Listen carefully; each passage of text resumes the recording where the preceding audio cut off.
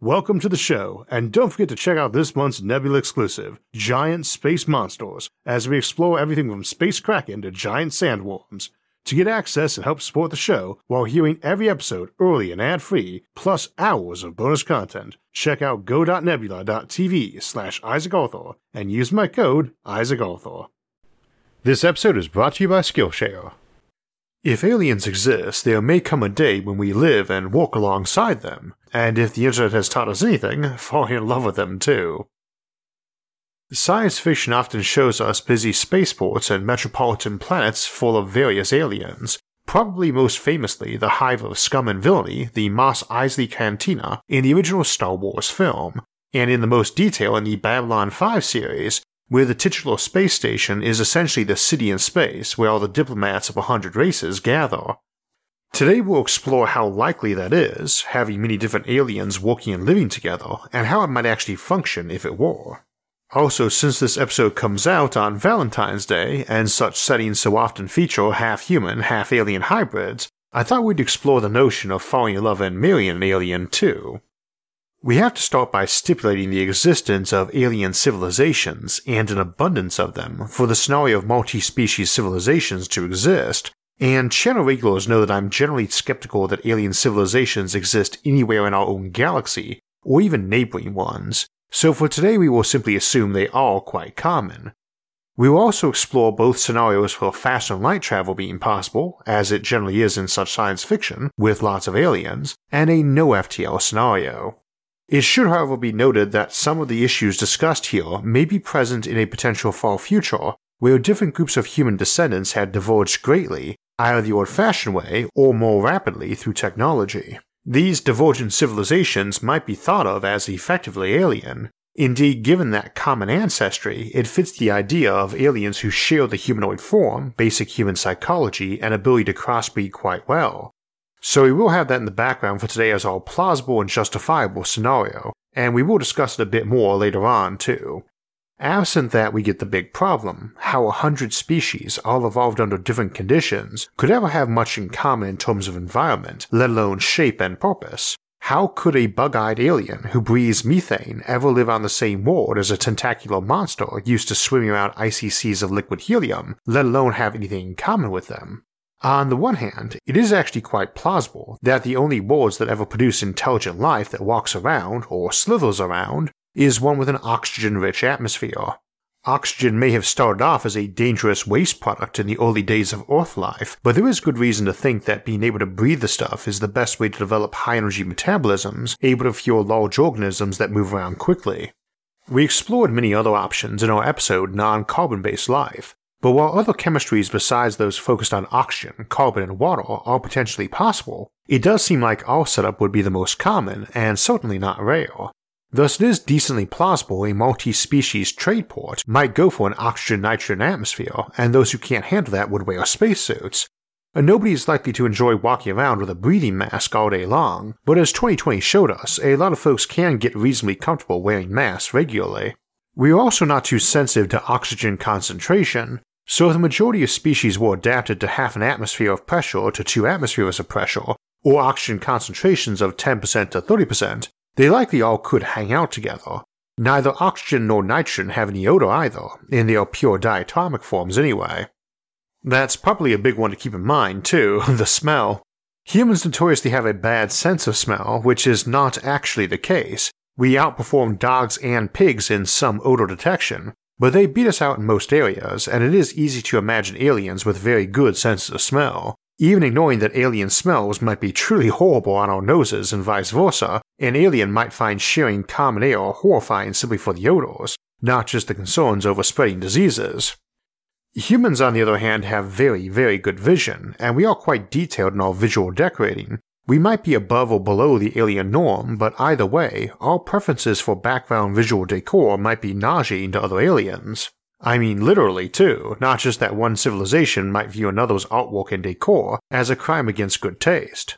Just little things like lighting or some background equipment hum we do not barely notice might send an alien into seizures or their equivalent. On the flip side, a human might start bleeding from the ears and go deaf, just walking around in what some alien species consider their equivalent of a noisy factory floor or crowded social with folks chatting.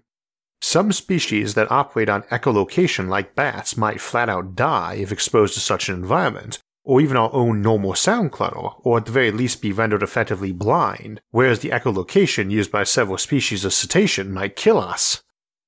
Now, something similar might apply to light and sound as would with oxygen, where we would expect almost every species to have arisen on oxygen-rich worlds. We can imagine a race that existed on echolocation or with enormous eyeballs because their world was so dark, but realistically you almost have to have that warm planet with photosynthesis to have abundant ecologies able to generate the diversity and large food chains we would anticipate existing for intelligent life to emerge from. Again, see our episode on non-carbon-based life for some alternative possibilities, but it would seem like worlds able to spawn civilizations would be those where both sunlight and noise were common. Wind makes noise, it knocks things over which make loud sounds by picking up energy through gravity and their impact, with amounts of sound that are based on shared physical laws common to us all, not world-specific. Cultures can diverge wildly, but physical laws are constant and universal.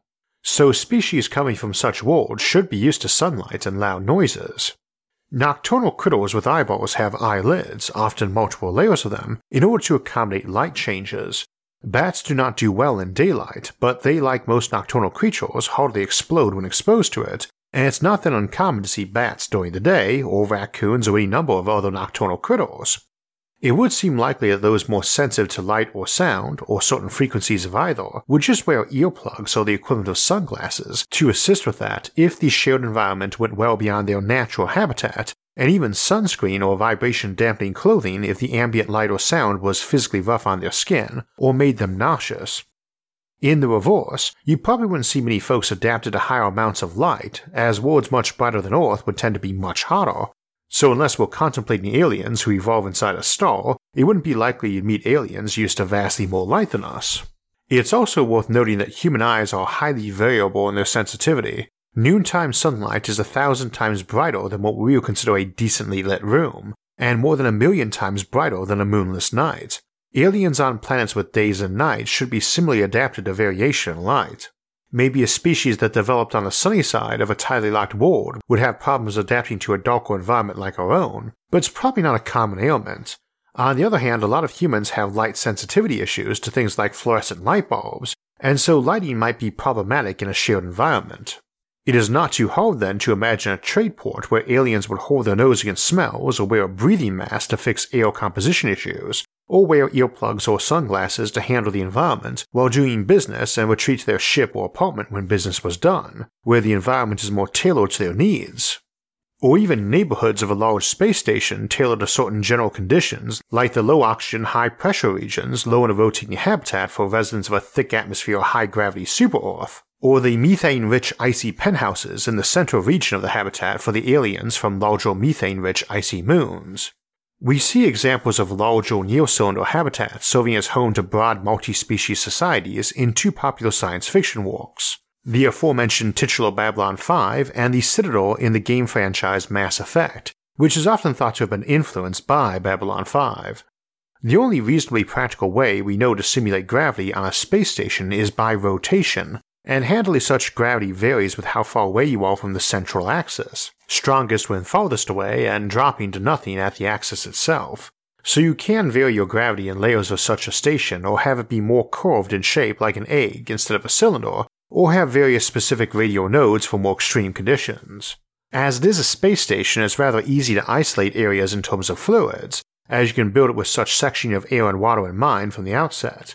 If we're talking about being on a planet and buying someone's warehouse at the port to use as your own, you can't simply convert it from its normal oxygen-nitrogen atmosphere at about 300 kelvins to a pure hydrogen environment at 30 atmospheres of pressure, or some near-vacuum helium gas at 30 Kelvin. The warehouse simply wouldn't be built with expensive pressure and temperature insulation in mind.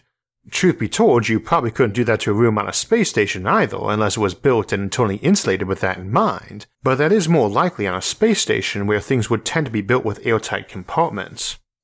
In shared environments, it may be necessary to have some or all foods excluded. Foods that can safely be ingested by one species might be deadly to be in the presence of another, or even explosive in some environments. It is the nature of food to be energy-rich after all, and some species might have a beverage they drink in their native Antarctic conditions that explodes or vaporizes at room temperature. Worlds will vary in gravity, but it is unlikely most life forms couldn't temporarily handle lower gravity than they were naturally evolved in, and you also really would not expect to find life adapted to much more than twice normal Earth gravity. It is a popular notion in fiction to have some organism used to crushing gravity, but there are only 3 planets in our solar system with higher gravity than Earth, and those are Saturn, Neptune, and Jupiter. Gravity is only 7.5 and 13.7% heavier on Saturn and Neptune respectively, though on Jupiter it's 153% heavier, so anything living in its atmosphere must be used to that gravity. Life from such a world is often envisioned as a giant floating gas bag, whale size or bigger, and thus might need a separate habitat just for size considerations. Folks might ask why it can't be smaller, but keep in mind that while gravity on Jupiter might be very high, the density of the upper atmosphere is not. It's a good deal thinner than air. Thus, something living there needs to be huge for it to be plausible they could have enough mass to have a brain. Jupiter has no meaningful surface. The atmosphere goes on for thousands of kilometers until hitting those pressure zones where conventional concepts of liquids and gases start getting vague.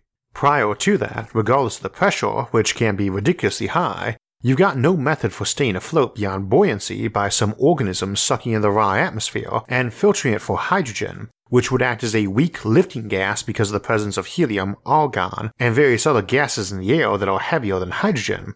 It is a weak lifting gas compared to even helium blimps on Earth, where you need whale-sized objects to lift people-sized masses with people-sized brains, hence the assumption such life forms must be giant bags of gas. It's even worse on the surface of stars, where gravity is higher but the so-called surface is just the place where the light is coming from. The photosphere of our sun is 1,000,000 times less dense than air, and 1,000,000,000 times less dense than water, so any sun-born life form would have to be even bigger. They'd also presumably find the temperatures of a shared habitat much too cold, unless they kept their living quarters in the station's fusion reactor. We will bypass discussing the habitats of theoretical organisms that might live on a neutron star for today. We'll also skip things living on the nominal surface of gas giants, which we assume to have rocky cores or metallic hydrogen layers. I don't know how life could develop in such places any more than inside stars, nor do I know what sort of clock tech would be needed to make a spacesuit that could handle visiting such an environment or vice versa, though Ian M. Banks played with the notion in his cultural series novel Accession for the gas giant dwelling species known as the Affront. So the only remaining options for high-gravity life forms are super-Earths, and the thing about gravity is that if your densities remain the same, a planet needs to be 8 times more massive than Earth to have twice the surface gravity, and it gets very dubious if such a world could have an ocean and sky and land like our own world does. Nor would it be likely to have gravity from a higher density than Earth. Earth's core is largely iron and nickel, not the densest elements, but the densest in common supply. I really don't see much of a case for worlds with complex life at even 2 gravities, let alone a spacefaring civilization, but I suspect they'd handle Earth gravity fine enough, and we'll know better once we visit places with about half our gravity like Mars. So you likely would not need your station to provide much more gravity than Earth normal, which could be on the lower levels, and higher is easy to do. Temperature and atmosphere controls wouldn't be too problematic either.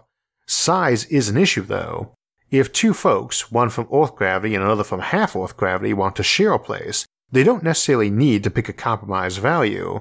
In a big space station they can't be close, as gravity one prefers is half the station radius of the others, but we could go smaller. Cylinder habitats can be any length you want, it is their radius that is the control factor for their structural strength. You can also build a cone shape instead of a cylinder. Such a cone would have a microgravity on the inner floor near the tip, and full gravity at the edge near its base. Halfway up that cone you've got half gravity, and you do not need to build the whole cone of course. Now the cone only needs to be big enough to avoid causing rotational nausea to its inhabitants, and we can only speculate about what that would be for non-humans.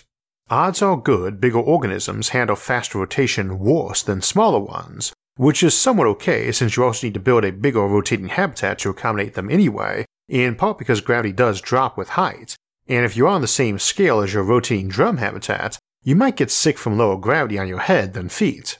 Some critter that is enormous and slow in nature, thus not needing a body used to rapid movements, might get very ill or even die from what we might find normal. I should not think you would need folks from wildly different gravities sharing a small cone habitat, though we did say we would discuss alien hybrids and romantic relationships today, and that would be one of many challenges facing such an alien partnership. I think a space habitat that had to walk around many such variations of gravity would either go for that cone shape or some other shape not symmetric down its rotational axis, instead of just doing the many layers. The latter approach is more compact but adds a lot of heating and structural strength issues that the cone habitat does not have.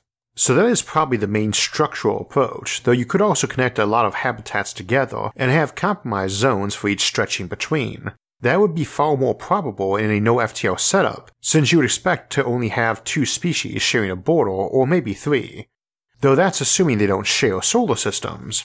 One could easily imagine a galaxy shared by as many as 5 sentient species, dividing the space not by pie slices or even stellar systems, but by individual bodies of preferred traits. One species like us inhabits the Earth-like bodies, another takes the furnace worlds like Venus, another the gas giants, another the icy moons, and another lives inside the stars. I've seen this in some science fiction franchises, but of course it only makes sense if the species decide to inefficiently live on the native celestial bodies, not in the more likely scenario where they just build artificial megastructural habitats. Things like wormholes, at least the kind we see in shows like Stargate, make such planet-focused colonization possible, in which case an embassy planet might seem a likely approach to multi-species interaction, and I think there you might just link several planets together via wormhole. It depends on how easy the wormholes are to do and how compact. As we looked at in our wormholes episode, such technology isn't just good for getting from point A to point B, it lets you have a wormhole in your closet to a warehouse, or your fridge to an Arctic storage vault. Now another issue facing multi-species habitats is disease control, and ironically this might be more dangerous in a technological civilization in some ways. Microorganisms and viruses often have difficulty jumping species. What makes a tree sick would not make a human sick, and an alien is even more removed from that genetically. While a virus needs to be tailored to match your DNA, a microbe doesn't care about your DNA at all, it just cares about the basic conditions it's growing in, either in your habitat or when using you as its habitat. Space travel by its nature makes quarantine easier. Folks doing it are likely to be comfortable with spacesuits, and could wear one even inside if they were concerned about a contagion or similar. Nor is an alien race likely to be that contagion, in the sense of being bacteria-sized, though you might have complex colony organisms whose individual components were bacteria.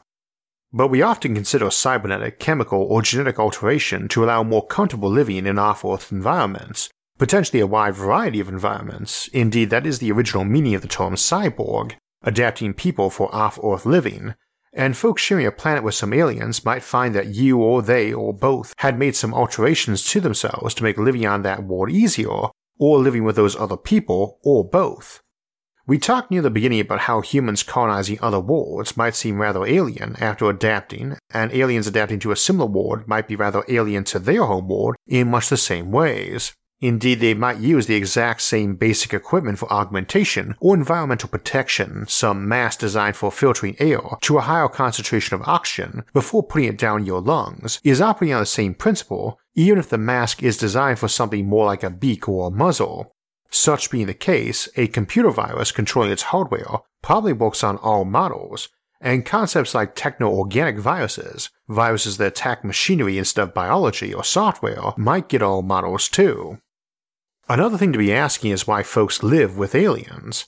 Now we assume this is for trade or some border interaction, but the reality is that it would be very unlikely two alien species from alien ecologies who just happen to share a border would just happen to share anything like the same physiologies and psychologies, and they do not need to share a room or a planet to engage in trade or diplomacy. I don't think most people would want to spend time with aliens either, or vice versa, after the initial novelty, when you are likely to find them physically revolting rather than interesting and vice versa. But people have varying and often strange tastes, and in empires of quadrillions you are likely to have many millions sharing any given taste, even the weird ones like wishing to emulate an alien species with a drastically different physical form.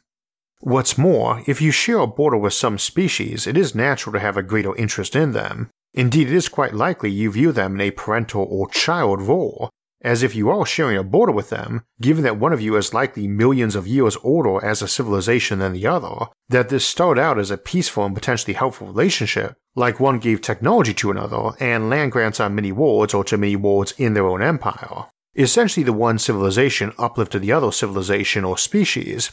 When you uplift some species, you are definitely tampering with their society, even if it's only technological uplifting, not physiological or neurological uplifting. Such being the case, you are arguably just creating a new sub-civilization in your own civilization, as we might expect if we uplifted cats, dogs, dolphins, and elephants. Mentioning those critters is a good reminder that we already cohabitate with different species, and that it is very likely we will create smarter versions of these creatures down the road as pets. There would obviously be an enormous market for cats and dogs of higher intelligence, maybe less so for one of human-level intelligence, but that would be there too. Once you have time and genetic engineering in play, these things can progress. I think we should consider it more likely than not that within a century or two, a lot of pets and households will have elevated intelligences to chimpanzee level or higher. Beyond that is more iffy in the sense that most of us would be uncomfortable with something human intelligent in our home. But on the other hand, some folks are going to think that is a good idea, and that is likely to self-perpetuate. I would not approve of making things like dog people or cat people as some uplifted hybrid of our existing pets, but once they existed, I disapprove even more of an attempt to get rid of them, and I suspect most would feel the same.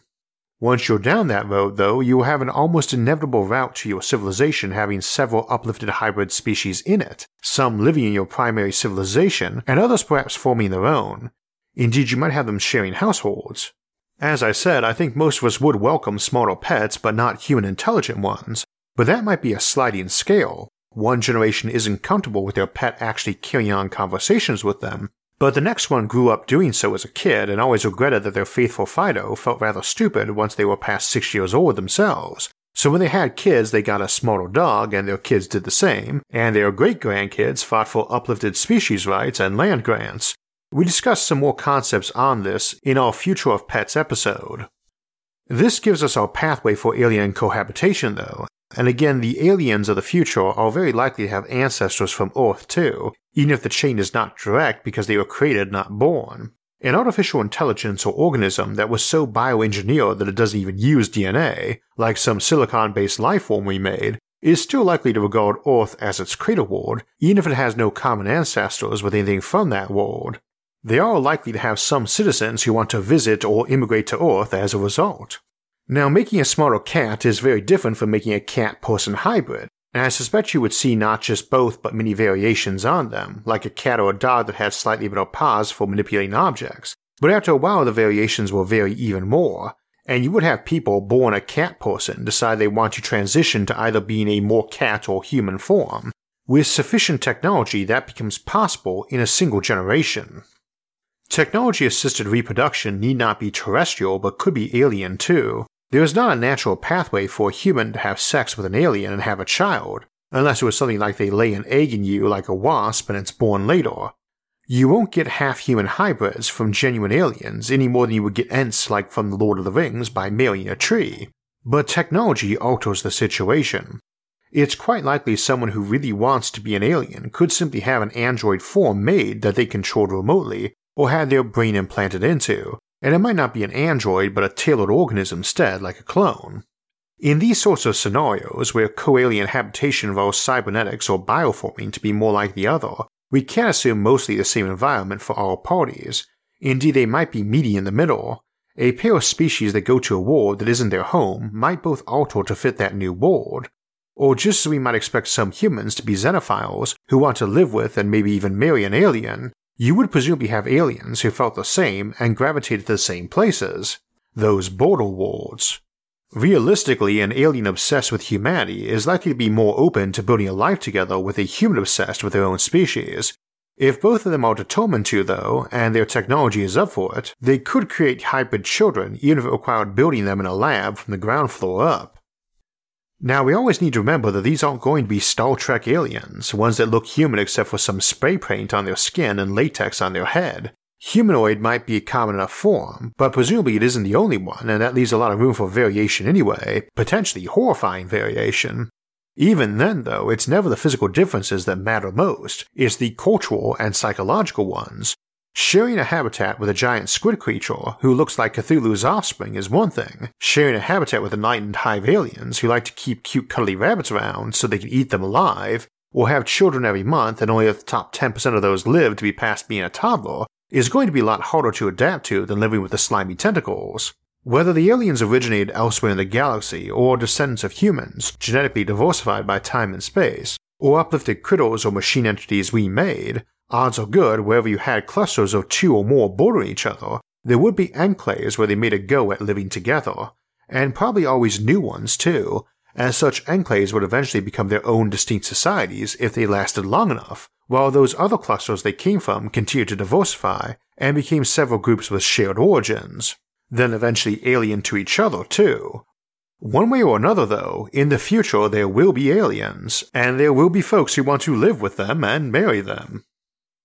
Speaking of marrying, I'd done various studio upgrades when I got married, including buying a DSLR camera with the intent of upgrading our monthly live streams, and it helped with visual quality a lot, but my wife instantly stole the thing for non-live stream days, as she enjoys photographing nature as a casual hobby, and the DSLR was a big upgrade on her phone's camera. If you ever tried doing photography beyond snapping quick pics with your phone, you know there's a lot more to it than just pointing and clicking, and there is a wonderful course on using DSLR cameras by Justin Bridges over on Skillshare, and he covers everything from the basics up to understanding all the terminology and practical applications, including how to buy new lenses.